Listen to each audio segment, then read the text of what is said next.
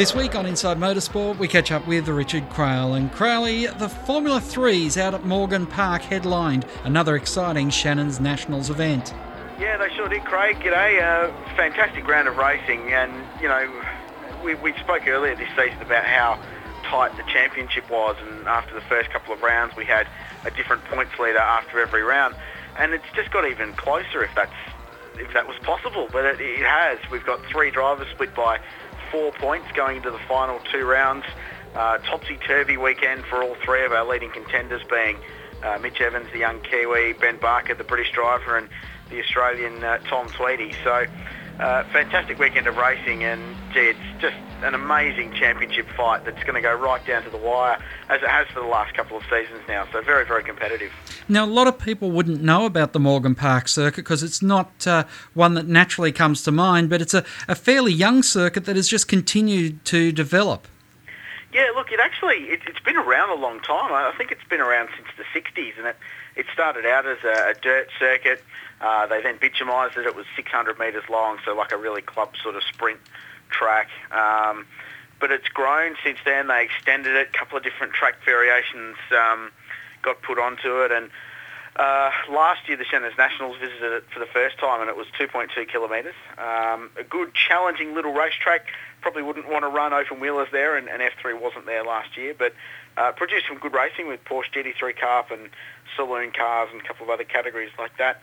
But then this year they've underwent a lot of reconstruction work. They've added 700 metres to the track, 4 new corners, all of them very, very fast corners. So it's completely changed the character of the circuit, and it's made it fantastic. It's a really good track, a little bit over 3 Ks now. Average lap speed sort of about 150 Ks an hour for a Formula 3 car, which makes it the third quickest track we go to. So, yeah, really good circuit. The Warwick community really embraces it, really gets behind it, and, you know, it's a great thing. So, you know, we need more of these little tracks popping up over the place to grow the grassroots end of the sport, and, you know, at some stage or another they can get to national level as well. And, of course, the Speed Week coverage of it just showed side-by-side racing at 220 kilometres an hour. Yeah, and this weekend the F3 segment of that's on Speed Week at 12:30, and we called that last week, the wonders of post-produced television. But the racing, Craig, was unreal. For those who didn't read the releases or see the website, there was a great battle between Tom Tweedy and Chinese driver Zhang Shenqi.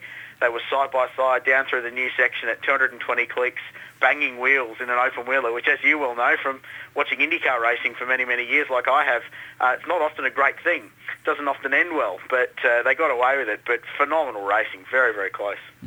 And, of course, as you said, the championship so tight at the front of the field. Ben Barker's third race has certainly secured him top spot as they go to round 7 at Eastern Creek.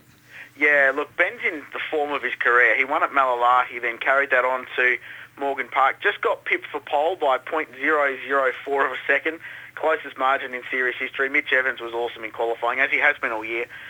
Mitch looked to have race 1 shot to pieces. He got the best start, led them into turn 1, but got a pretty contentious call for jumping the start. That cost him. Drove through, finished 5th in race 1, 3rd in race 2, which Tom Tweedy won, and 2nd in race 3, which was won by Ben Barker. But, you know, the net result is that the title fight is now just super, super close. And, you know, full credit to Tom Tweedy in the older model car. He's kept this fight alive. He won another race, took out race 2, and he's right in contention for this title. And the big thing is he's already wrapped up the Nationals Championship, and he can just concentrate on the outright Gold Star battle. Yeah, and to be fair, the competition in national class this year hasn't been particularly strong. The depth hasn't been there.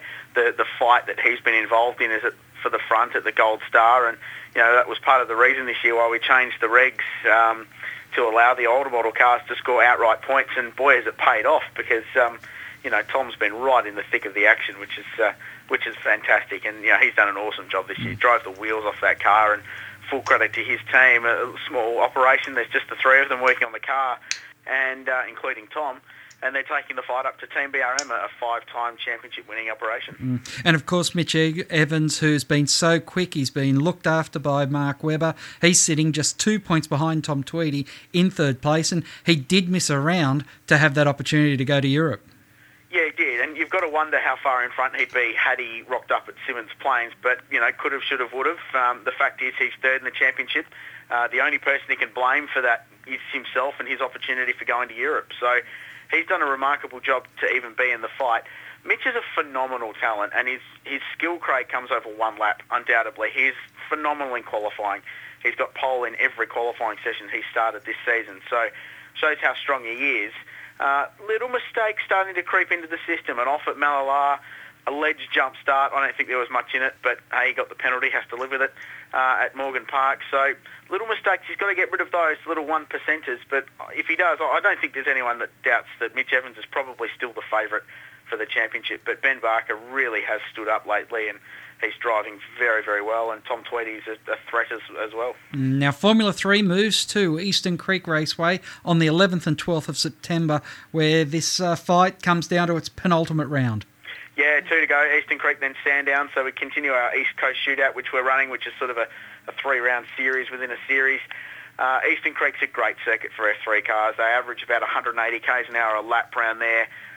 Turn 1, you've seen the corner, Craig, it's 240 k's an hour flat out, and we've seen cars side by side through there. It's a sight to behold.